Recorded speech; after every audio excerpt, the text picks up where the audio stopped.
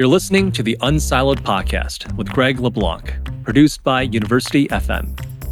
Unsiloed is a series of interdisciplinary conversations that inspire new ways of thinking about our world. So wherever you are, enjoy today's episode, and here's your host, Greg LeBlanc. Welcome to Unsiloed. This is Greg LeBlanc, and I'm here today with Matt Ridley, who is a prolific author in a bunch of different domains. I think you began your career as an author writing about evolutionary biology with books like The Origins of Virtue, which I've actually used as a text in a couple of my classes, and The Red Queen, right, which is all about sex and evolution. And then you've got The Genome, Autobiography of a Species in 23 chapters, Nature versus Nurture, Nurture via Nature, one of those things I can't remember.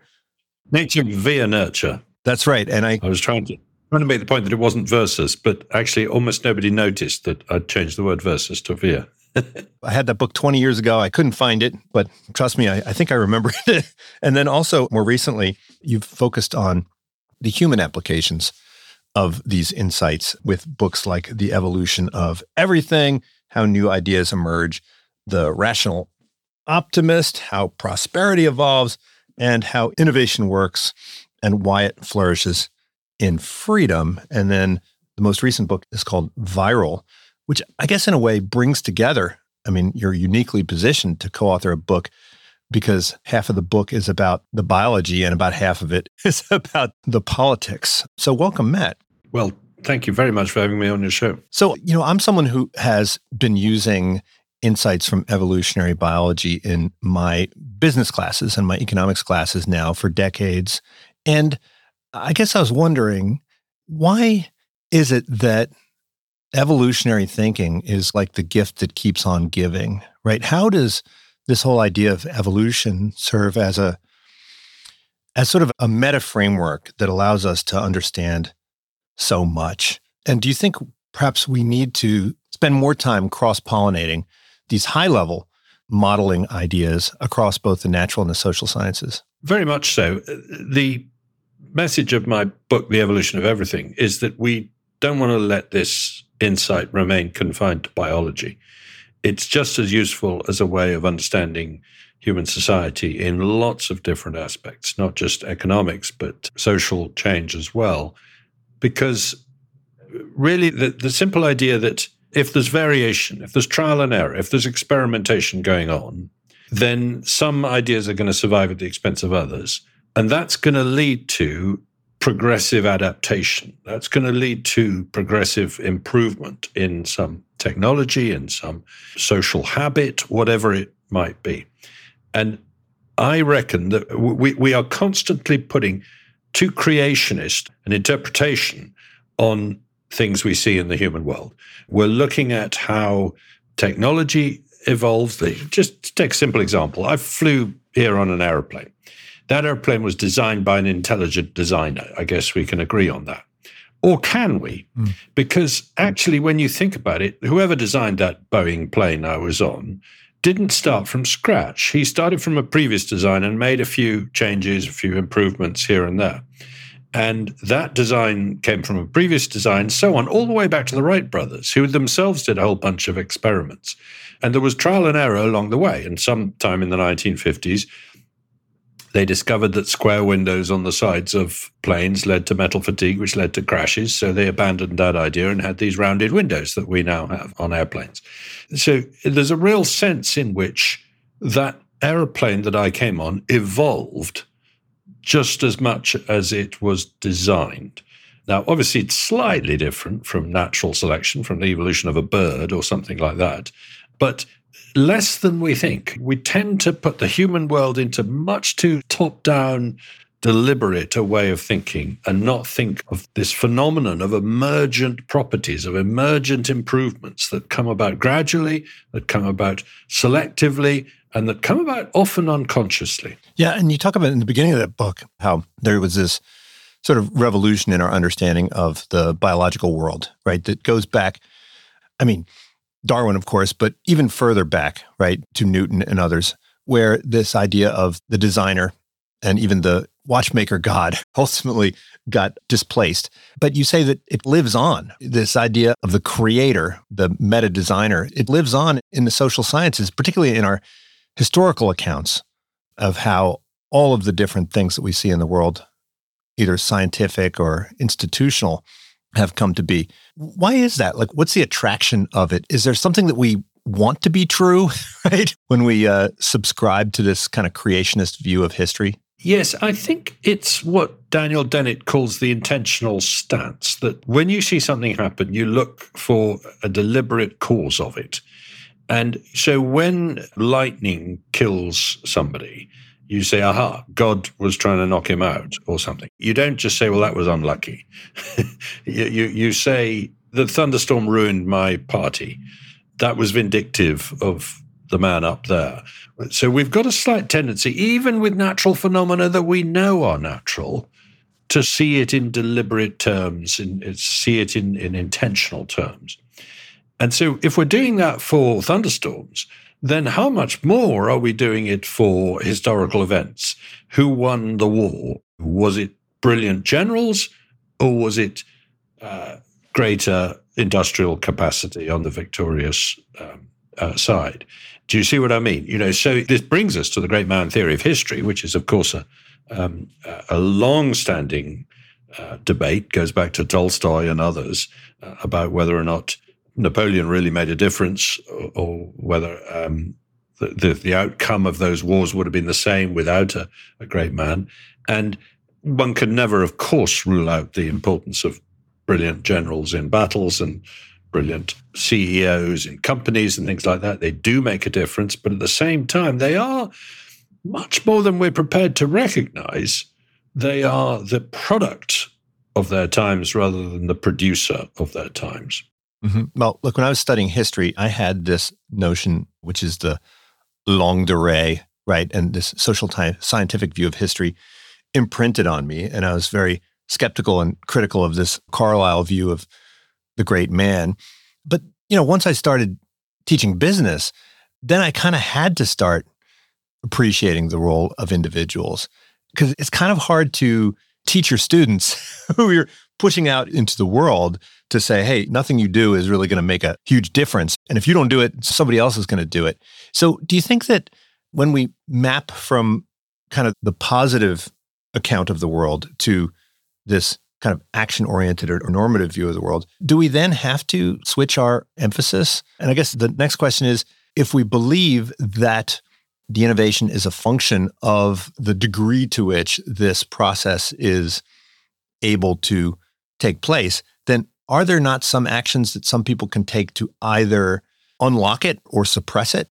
Yeah. So if you think about the search engine, probably the most useful invention of my lifetime and one that I use every day, it's inevitable that search engines would have become important in the 1990s.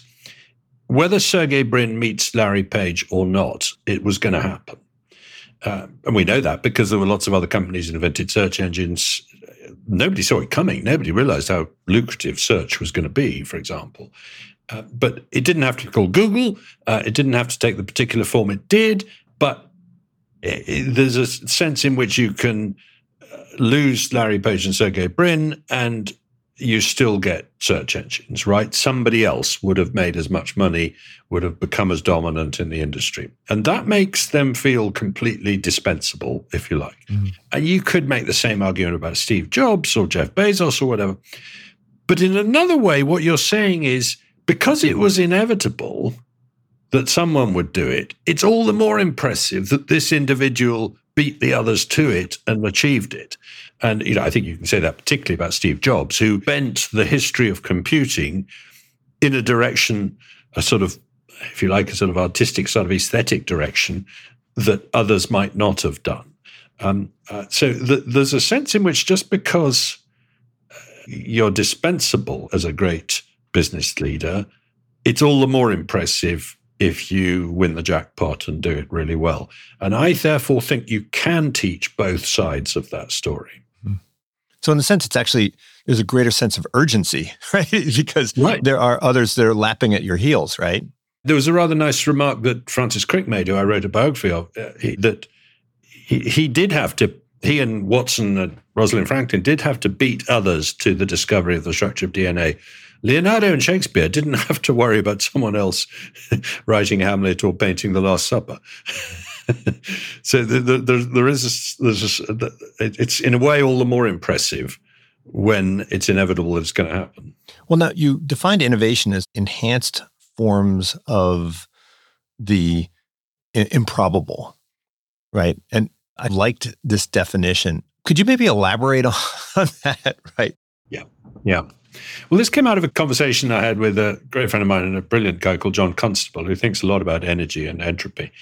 And the idea is basically that what we do when we innovate is we take random, useless arrangements of atoms and turn them into useful arrangements of atoms, or useful arrangements of electrons. The electrons that are flowing between you and me now as we speak are in a non-random, improbable pattern that carries meaning, that is useful. And so essentially what we're doing when we innovate is we're finding new arrangements of the existing components of the world that happen to deliver useful outcomes for ourselves and other people. And of course, we know from the laws of thermodynamics that to do that, you really do have to insert energy into the system. The one thing you have to do to defeat the entropy of sort of randomness in the world is to put energy into the system. And what you're creating is a useful structure. And by useful, we really mean improbable. This bottled water couldn't come about randomly. It's a highly improbable structure. And that then led John and me to think about this wonderful idea in Douglas Adams's work, The Hitchhiker's Guide to the Galaxy, which is the infinite improbability drive, which drives one of the spaceships. What is an infinite improbability drive? It's human innovation. That's what it is. We're constantly discovering improbable ways of arranging atoms in the world. Mm-hmm. Well, look, the law of thermodynamics says that, second law of thermodynamics says that there are some things that remain constant over time, but this seems to suggest that there's something that's not remaining constant. Is there some kind of reduction in entropy or increase in information as innovation grows? Yeah, we're creating improbability, which is basically the same as information, and we're doing so at the expense of energy. So that you can reverse entropy, but only locally, only by expending energy. So the world has got more disordered, but only because the fuel we used, we burned, fossil fuels or whatever it is, to provide the energy to make an improbable structure, that fuel got more disordered, but the thing we made with it got more ordered. That's the way I see it in thermodynamic terms. But it's a fairly basic understanding of the second law of thermodynamics, though. Well, the other thing is, I think you talk a bit about how the Darwinian model of blind selection hits a limit when we're trying to understand human innovation, right? And that perhaps thinking about recombination is more useful, right? So like gene swapping. And Darwin didn't have any concept of gene swapping. So could we learn more about innovation by studying bacteria maybe than by studying mammals? Because bacteria do a whole lot of gene swapping. Yes, bacteria don't have sex, but they do actually exchange genes. And it looks awfully like trade. Here, do you want some of these genes? I'll have some of your genes. And that way they spread things like bacteria, antibiotic resistance through the population, etc. Arguably, sexual reproduction is the same sort of thing in animals like mammals, like ourselves, because essentially what you're doing is taking chunks of each chromosome and mixing them with chunks of the same chromosome from someone else to come up with a new combination of chunks of chromosomes, as it were. Recombination of existing genes is the main way that innovation happens in evolutionary biology, much commoner than de novo mutation. And that's true of us too. Most of the new products we produce in the world by innovation are actually just the same old materials combined in new and interesting ways. if you like. You think of the number of things we can make from steel. They're all still steel objects, but we've just put them in different shapes, different strengths, different sizes, and so on. So in that sense, innovation is more about rearranging the world than it is about coming up with completely new things. Every now and then there is something completely new, like a new element that's discovered, or a new, well, what's a good example? The first aeroplane is, in a sense, a completely new thing because it's flying, but it's made of substances that we've already been playing with. Now, when you're thinking about applying a Darwinian model to innovation, is there a unit of analysis that we should be thinking about? Some people will think in terms of routines, right?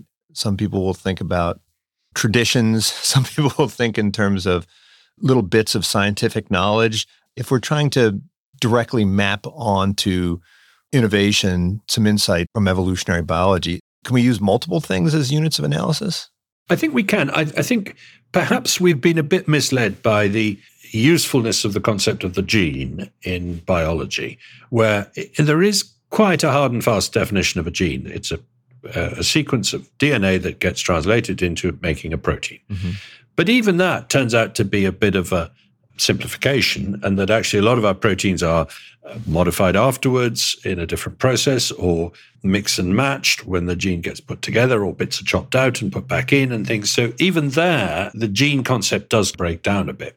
But of course, in our world, a meme, if you like, that's the word that Dawkins invented for a cultural version of a gene, can be anything from a song lyric to a book-length description of how to build an atom bomb or something like that. You really have to, I think that you're never going to find a unit of cultural evolution, a unit of economic evolution as useful as you might like, if you want to get quantitative with it. There's a wonderful example that, I can't remember who it was who dug this up, but somebody wrote a paper about the evolution of the violin. Yeah. And it started out with a circular hole in the middle of the body of the violin for the reverberation. And then someone turned it into a half moon, and then someone made it into a crescent, and then someone made it squiggly, because they discovered that the longer and thinner it was, the better the reverberation was. Now, along the way, there were clever people saying, let's try something else. But on the whole, it was evolving, not mutating in the sense. Mm-hmm. It didn't go straight from the first to the last. It had to go through each of those previous steps. And somebody copies the violins that are made in their day, but they make a small improvement, and then so on. So it's the gradualness that evolution, I think, brings to this conversation that is so useful. Well, I think in the book, How Innovation Works, you're talking a lot about the conditions which facilitate increased innovation. So I guess we could think of this in some way as an increase in the mutation rate, right? Yes. Or increase in evolutionary speed. And what are those conditions? And part of it, I think, as you point out, is greater interchange. So one of the reasons why bat colonies are filled with viruses that are evolving very quickly is simply because the rate of transmission is very high. There are some, conditions that can facilitate this. So, what are those conditions that kind of accelerate the mutation rate of our ideas? Yeah, that's a very good way of putting it.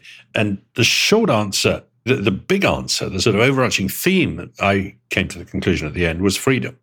The freedom to exchange, the freedom to trade, which is quite rare in human history. You get the Italian city-states or the Greek city-states or the cities of Song China or the Ganges Delta in India at an earlier stage, etc.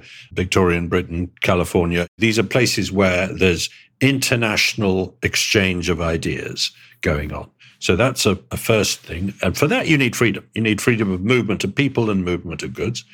But you also need the freedom to fail and start again. There's trial and error means there's got to be error. And that's quite a rare phenomenon in human history.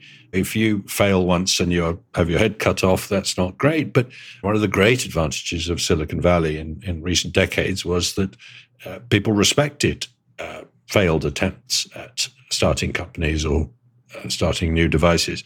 And it comes out again and again if you read the histories of people like Edison and Bezos as well, Jeff Bezos.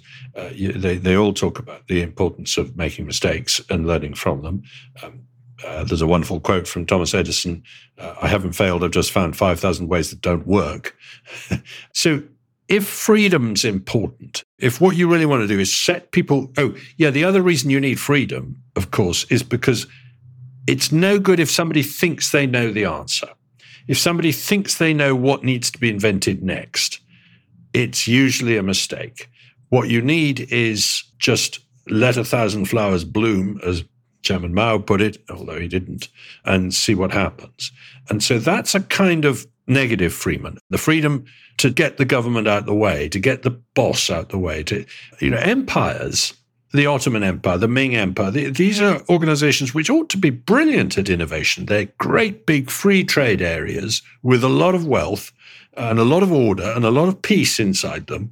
All of this should be great for innovation, but they're always very bad at innovation, empires. And the reason is because they become too centralized, too top-down. You've got the mandarins at the center telling people what to invent next, subsidizing their friends, and that usually means barriers to entry against their enemies. And one of my real worries about today is that we do seem to be entering a much more sclerotic economic period where it's harder for insurgents to break into industries and defeat incumbents because a lot of the rules and regulations have been beautifully designed to defend the market share of the existing incumbents. If you can imagine a less liberal society than America, where Kodak goes to the government and gets digital photography banned. Now, that sounds a bit silly, but actually, there's a wonderful talk recently by the venture capitalist Bill Gurley, who talks about the invention of citywide Wi-Fi by a firm that he backed, which was very popular with a lot of mayors and was going great guns until the mayor of Philadelphia adopted it, who was just as keen on the idea. And Comcast was based in Philadelphia and thought, whoa, that's a bad idea. That's a threat to our business. And actually sponsored legislation to have citywide Wi-Fi banned on some spurious grounds of risk or something like that. And something similar happened in the 16th century with coffee, which was banned almost everywhere because the wine and beer industry didn't like this new competitor. It's a surprisingly common pattern that the freedom you really need is the freedom not to have your competition get to the king and demand a ban. Well, you have a lot of stories in there. The one that I found most interesting was about how AT&T had developed the basic building blocks for cellular telephones and had basically sat on it because they saw no good reason to promote it. Yeah, no, it's an extraordinary story, that actually, because that's one of the few cases where you can argue that an innovation could have come along decades earlier than it did. You probably could have invented cellular telephony in the 60s or 70s at least, rather than the 90s. But then the counter-argument to that is, well, how come it didn't happen in other countries too? Then, if America was going to be that slow about it, why didn't somewhere in Europe take it up? And the answer there is, well, because the telecoms industry was nearly always a nationalized industry with the ear of government, and it wasn't allowing competition anywhere else either. So you talk a lot about how large-scale organizations do everything they can to keep innovation at bay, right? Building their moats and their barriers to imitation, barriers to entry. And yet, this seems like a bit of a false dichotomy, right? You talk in other books about how nurture is natural, right? This dichotomy between what is man-made and what is natural is false because everything we do has to be natural because we do it. It seems like these large companies that emerge to suppress competition, to the extent that they're successful, right? They've emerged out of this competitive process. How do we make sense of that? You talk about how the companies on the CAC in France, they're the same companies that have been around for decades, and the companies that are at the top of the German league tables have been around for decades. So in a sense, they're kind of the winners in this evolutionary process. Well, the rate of turnover of the biggest companies in the FTSE 100 in England or the S&P 500 has gone down. And that's a worry, I think. I think it's very healthy to have the creative destruction, great big companies like Kodak just disappearing and others taking their place. because that churn is quite natural and it does happen. Now, interestingly, there's a very, and when you think about it, it's pretty extraordinary that you can get as big and as powerful as, Standard Oil or whatever. Mm-hmm. And then a generation later, you're not there at all. Look at what happened to Vodafone, the biggest mobile telephone company in the world by some margin. I mean, 3 times as big as all its rivals put together at one point. And yet within a few years after the iPhone and the importance of data rather than voice on mobile telephony came along, Vodafone is nothing. It's gone. They are incredibly vulnerable, these big companies. They don't look so at the time. You think they'll go on forever, that they are winner takes all, that these monopolies will go until there's just sort of one big company running the world, whether it's called Amazon or Apple or whatever it might be. But actually, at some point, like Nineveh and Tyre, they are in history, as it were. That's not true of cities, by the way. Geoffrey West makes this point that once you've found a city, you almost never lose it. You can argue that Detroit came quite close to evaporating, and Sybaris, a Greek city in the heel of Italy, seems to have disappeared altogether several thousand years ago.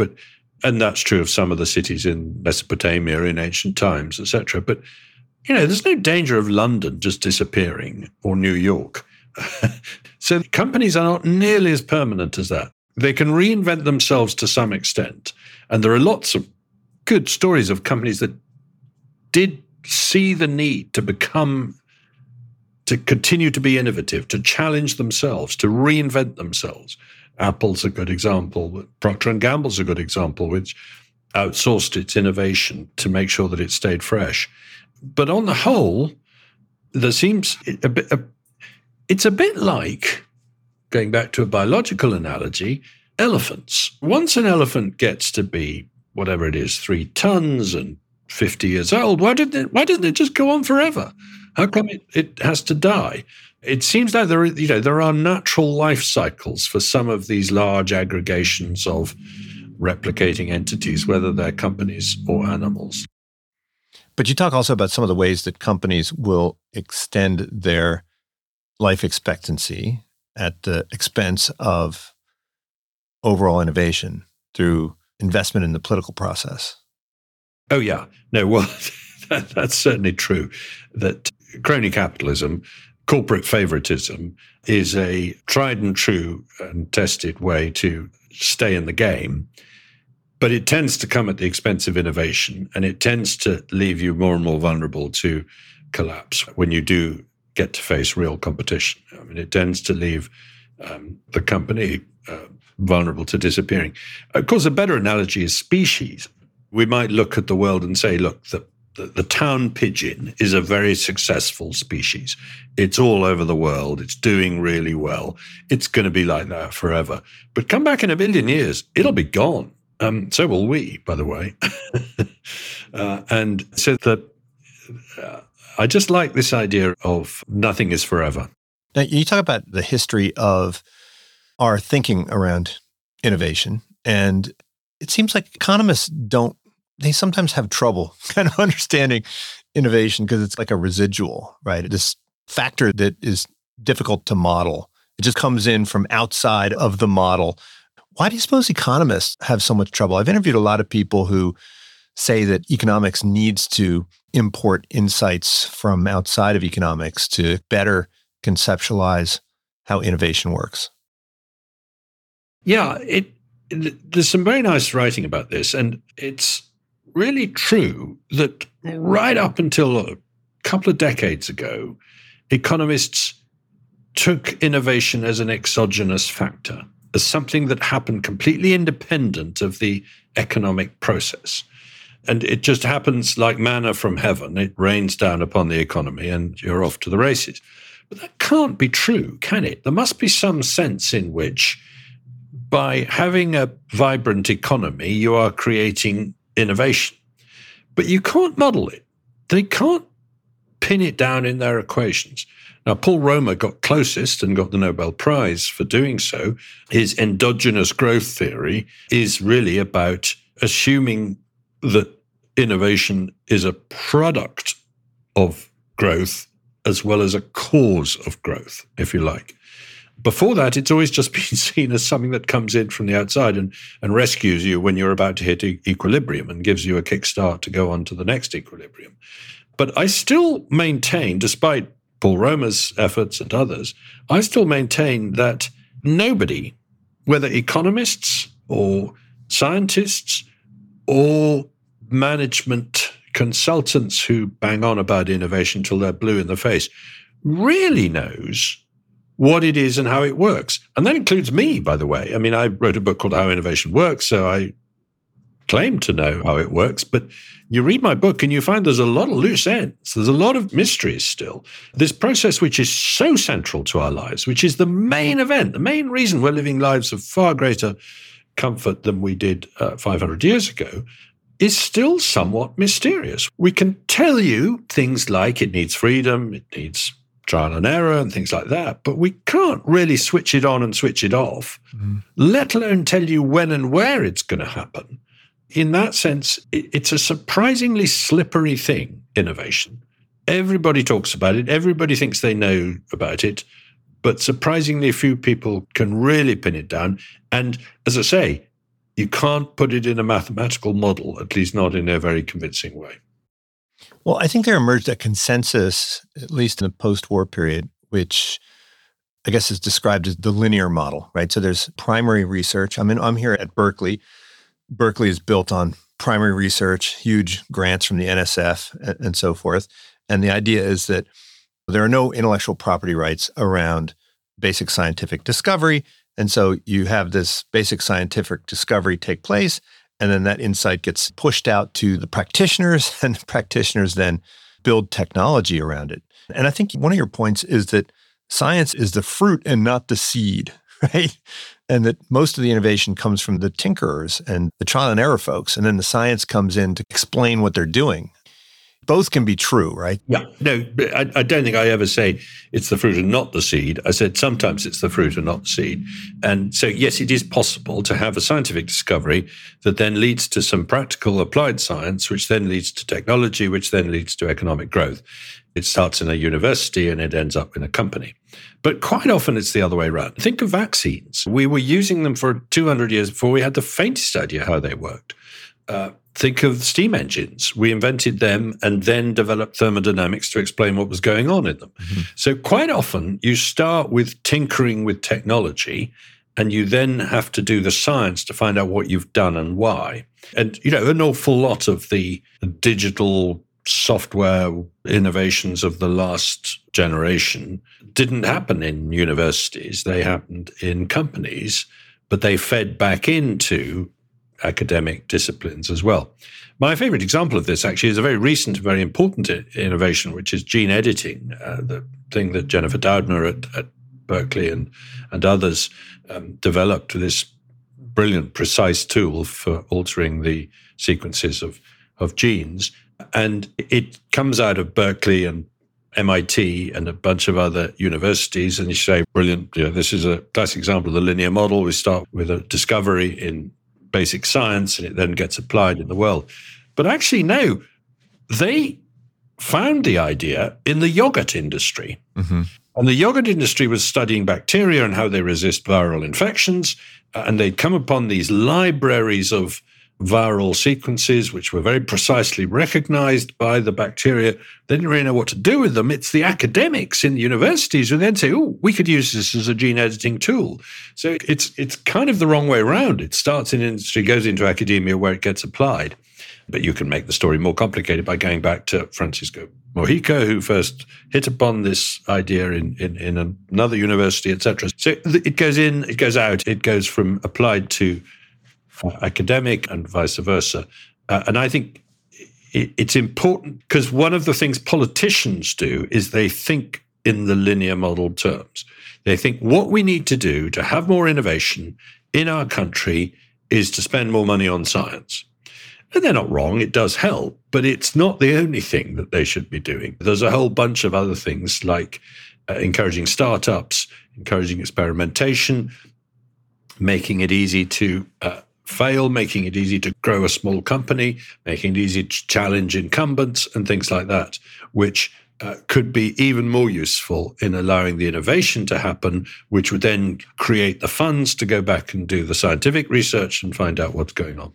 Now, you describe a couple cases where science is used as a competitive tool, right? You talk about how the butter industry right, commissioned all these phony studies that made margarine look bad for you and so forth. So science can clearly be corrupted by economic interest, but it can also be politicized. And in the latest book, Viral, which I guess it was 2 years ago that the book came out, and 2021. I recall your talk at Stanford.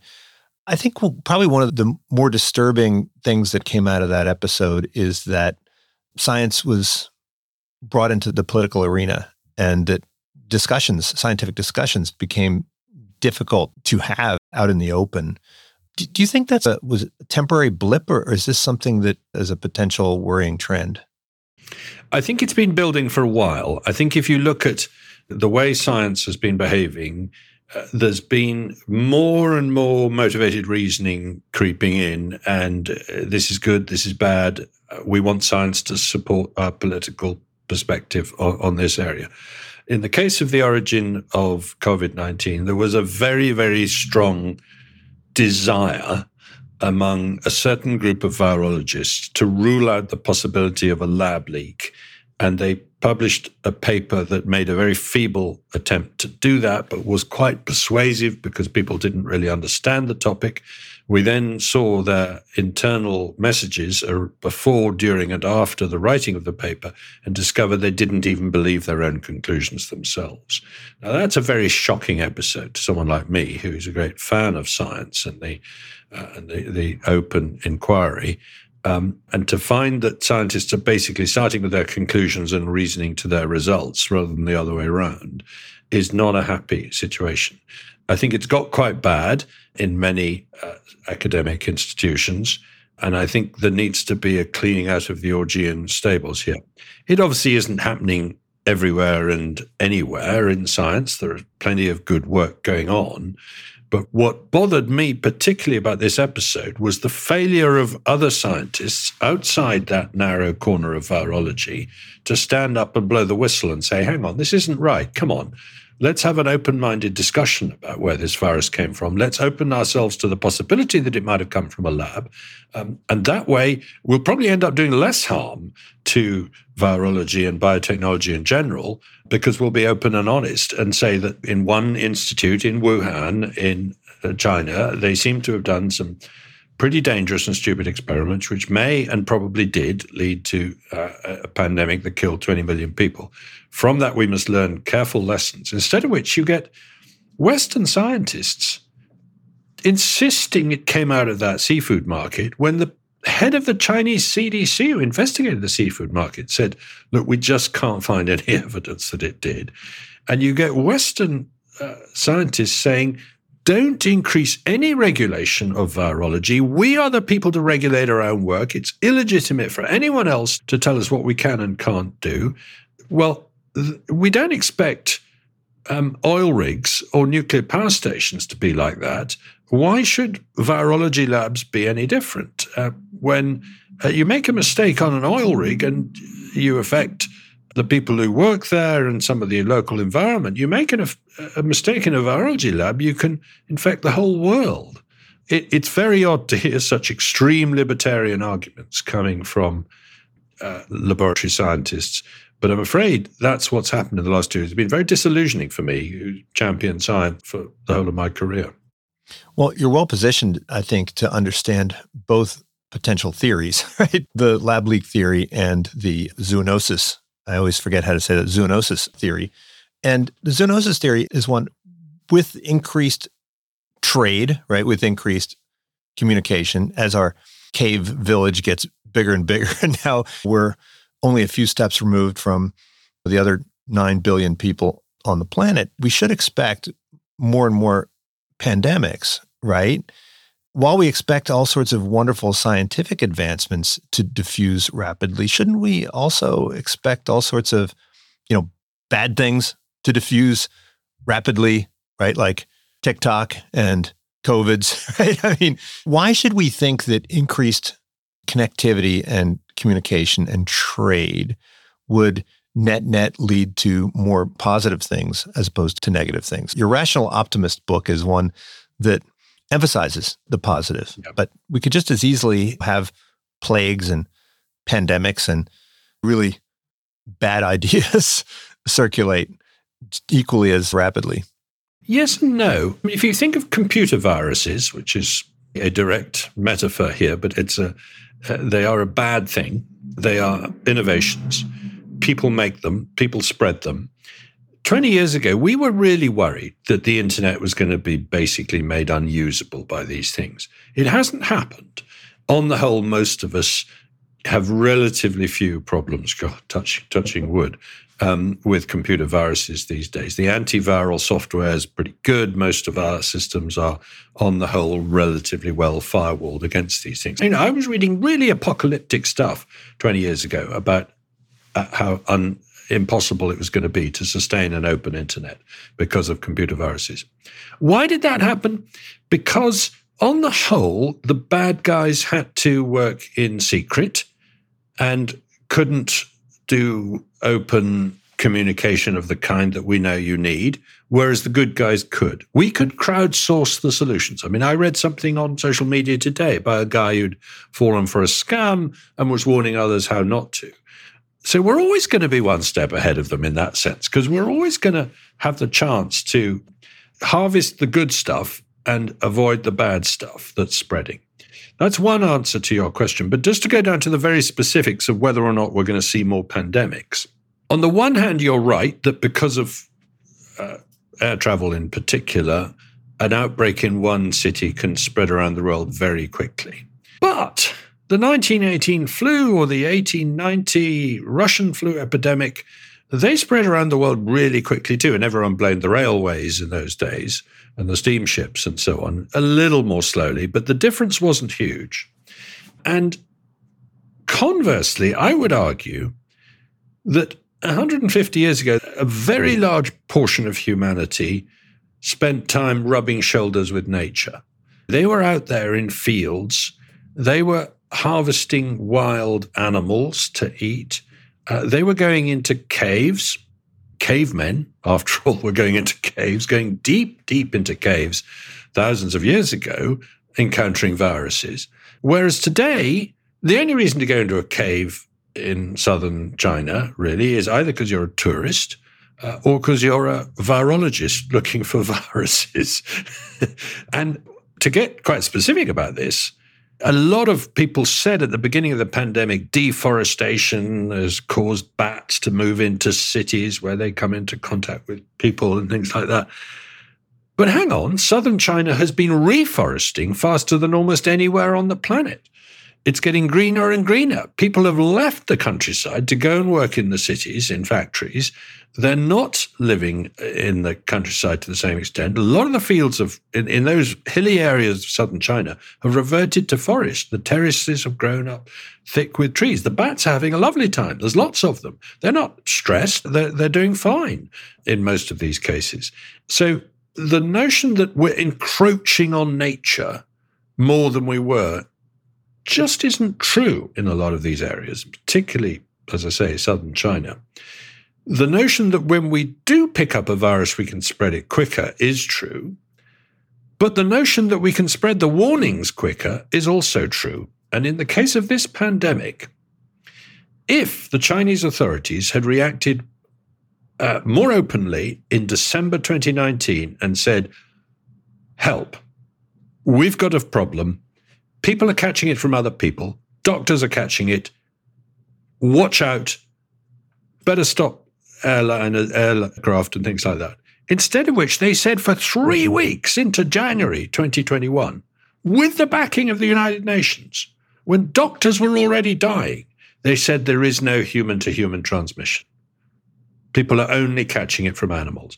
That was nonsense, and they knew it. Now, any other country, any more open, America, Britain, Europe, India, that would not have happened. That was a peculiarity of an authoritarian regime that didn't want to lose face by admitting it had a problem, and it simply clamped down on the information, and it persecuted and punished medics who were warning each other inside the hospitals about this infection. It didn't reward them, it didn't listen to them, it persecuted them. Now, that was a very peculiar set of circumstances that I think meant that this pandemic was most certainly avoidable after it had started, even if it was also avoidable because it might have come out of that laboratory. Now, in The Rational Optimist, part of the message is that these new, improved ideas, techniques, they diffuse. But there are obstacles to this diffusion, and there may even be mechanisms that can diffuse the bad ideas. And it does seem that totalitarian regimes pose a bit of a challenge, right? And in particular, as you describe what happened in China, it seems like bad ideas, false ideas can be diffused relatively rapidly and successfully in certain ecosystems, right? So I think the idea that imported frozen food was the origin of the COVID virus was something that was a widely held belief by a lot of people in China.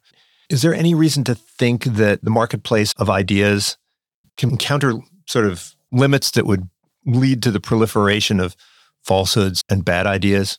Well, I have to say I'm a bit disillusioned by the ease with which authoritarian regimes have been able to control information. When you think about the degree to which the Russian population believes the propaganda coming out of its regime, I had thought that the internet, the mobile telephone, social media would enable people to be much more resistant to propaganda than they are. Now, for a while, that was true. Well, it's remarkable how few people who have the ability to use VPNs just simply don't. That's a good point. Yeah, no, you're right. And I do find that I can use social media to check on some of the stuff I'm being told and find the contrarian argument to something that conventional wisdom is trying to shove down my throat. And sometimes I find that, no, I've gone down a conspiracy hole and I'm wrong and I need to back off. We all have that experience too. But I'm afraid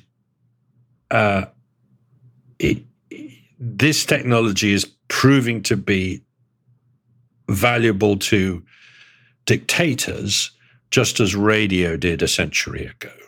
And that worries me. There was a nice point that somebody made when the Berlin Wall came down. East Germany had lots of televisions, but not very many telephones. Because televisions are a very good tool for dictators. You can pump propaganda out to your population, one to many, whereas telephones are a one-to-one, bottom-to-bottom tool, which you can talk to your friend and be disloyal to the regime. Well, it's looking like the internet is more like a television than a telephone in that sense. Well, not just because of the dissemination of information, but even if you're communicating on WeChat now, those communications are effectively not private. Yeah, exactly. The eavesdropping by the state is a problem. And we saw a little bit of that. I mean, I was very shocked by the Twitter files, by Michael Schellenberger's discovery that the Biden administration and other organs of the state had been quite heavily leaning on Twitter to not allow discussion of certain things. Facebook banned conversations about a possible lab leak for at least a year. That's unforgivable, really. It's a perfectly legitimate question. Did this virus start in a lab? Why were some people preventing us from having that conversation? So the fight for free speech is still really important and not won in any generation. And we've never had free speech. We've always had restrictions on speech. But at times it looks like 20 years ago, I would say we were getting quite close to a world where there really was free speech. I feel we've gone backwards in the last few years. Now, if you had to assign probabilities to the lab leak hypothesis versus the zoonotic hypothesis now, what would it be? I think when you wrote the book, it was more than 50% in favor of lab leak, but not much more than 50%. What odds would you assign now? I always find it difficult to put a number on it because that feels over-precise. Well, however, I guess, there's beyond a reasonable doubt. There's preponderance of the evidence, right? In our book, we present both cases and we say that, look, these are both potentially convincing. We don't have enough information to decide. But we make it quite clear that we lean towards the conclusion that it probably was a lab leak. Since then, I think both Alina Chan and I have moved significantly further towards it probably was a lab leak. I might go as far as to say it very probably was a lab leak. The failure of the market hypothesis to come up with anything resembling a plausible possibility, the coincidence of when and where this happened with the kind of research we now know they were doing, the degree of refusal on the part of the authorities to share the database and other information that they have about what was going on in the lab, all of that makes it highly likely that it was a laboratory leak that caused this pandemic. But I can't rule out that it wasn't. Well, look, scientists are generally comfortable with non-conclusive answers, right? They're comfortable with, this is where the evidence is pointing, but I'm prepared to reverse my position if additional evidence comes in. But it seems like the general public is not content with that, right? So they have to come down on one side or the other.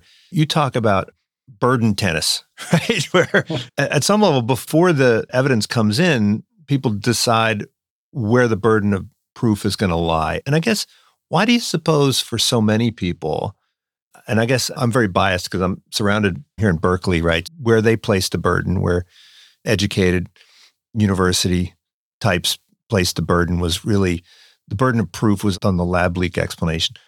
Why do you suppose that is? I understand why if you're maybe a virologist and you're concerned about your funding and so forth, it might be a horrific thing to contemplate. But why do you suppose just average educated American people felt that the burden of proof was on one side or the other rather than just suspending any prior and just looking at the evidence? Yeah, well, I think it's because the argument was made that we've had natural pandemics before, so it's likely that this one was a natural pandemic. Now, actually, I think people rather exaggerate the degree to which they think. Well, in your book, you point out that there have been lab leaks before as well, right? Well, exactly. A, there have been lab leaks before, and B, we haven't had that many pandemics. If you think of viruses that have gone global for the first time in the 20th century, the 1918 flu doesn't really count because they had flus before, but let's call that the first. The second one that kills a lot of people as well is HIV. In the 80s. After that, you get SARS-CoV-2 in 2019, 2020. The word pandemic means something that goes global and kills lots of people. We're not just talking about minor epidemics here. So actually, the N number of how many samples we're dealing with of these kind of episodes is so small that it's wrong to put the burden of proof one way or the other. And I always argued that it was very odd to be told that the default assumption must be it's a natural pandemic till we find evidence otherwise. I don't think that was a sensible answer at all. Well, last question. You say that in order for innovation to thrive, you need certain conditions, right? Certain types of freedoms. The last couple decades have been, I think, the biggest thing that's happened in the geopolitical space is the rise of China, right? And we've seen, when we look at the number of people who have been lifted out of poverty in the last 40 years, most of them have been in China. And there's been this remarkable progress. And I think in part it's because there's been entrepreneurship and there's been the ability to start companies and build companies and generate ideas. It seems like China is going backwards in that respect. Does that mean that people's kind of concerns about the displacement of the American empire and centrality are overblown? Do you think that China is now entering a period where their innovation will stall? Yes, I do. I think that Deng Xiaoping compromise that you could be free to start your own company and you'd have very few rules, many fewer than you face in the West, as long as you don't challenge the Communist Party. That compromise lasted through to Hu Jintao and has been torn up by Xi Jinping, who is now trying to be an economic centralist in the Maoist model and trying to tell people what they should invent, what they should do, what they should trade in a very centralized way. And that will kill the goose that's laying the golden eggs. And as a result, I think you're quite right. The Donald Trump sort of China worry is coming at just the time when China should no longer worry us so much. Militarily, it still worries us, but I'm very aware of the fact I was living in Washington in the late 1980s when there was a lot of worry about Japan taking over the world, if you remember. Mm-hmm. Japan was the big threat. We've got to stop Japan. We've got to prevent them getting involved. We've got to set up our semiconductor manufacturing industry to combat them, etc. They're going to take over Hollywood, blah, blah, blah. The Japanese are great people, and they're still a very successful country, but nobody's scared of Japan now. I suspect the same will soon come to be true of China. And maybe in 20 years' time, if we had this conversation, it would all be about how India is the big threat to America. I don't know. Well, Matt, thanks so much for joining me. I have to say, all of your books are incredibly enjoyable. I was rereading some of them in preparation for this. And as I said, beginning of the podcast, it's like just reading stuff that I'm so intimately familiar with, because I think I've incorporated all of your thoughts and insights into my outlook on the world. Thank you so much. But this book, the most recent book, Viral, is really, really fantastic. It's a wonderful, even-handed, and objective assessment of the origins of COVID. So thanks so much. Thank you very much indeed. Thank you for tuning in to the Unsiloed podcast produced by University FM. If you enjoyed today's episode, please give us a 5-star rating and review in your favorite listening app. To listen to our other episodes, please visit our website at www.unsiloedpodcast.com.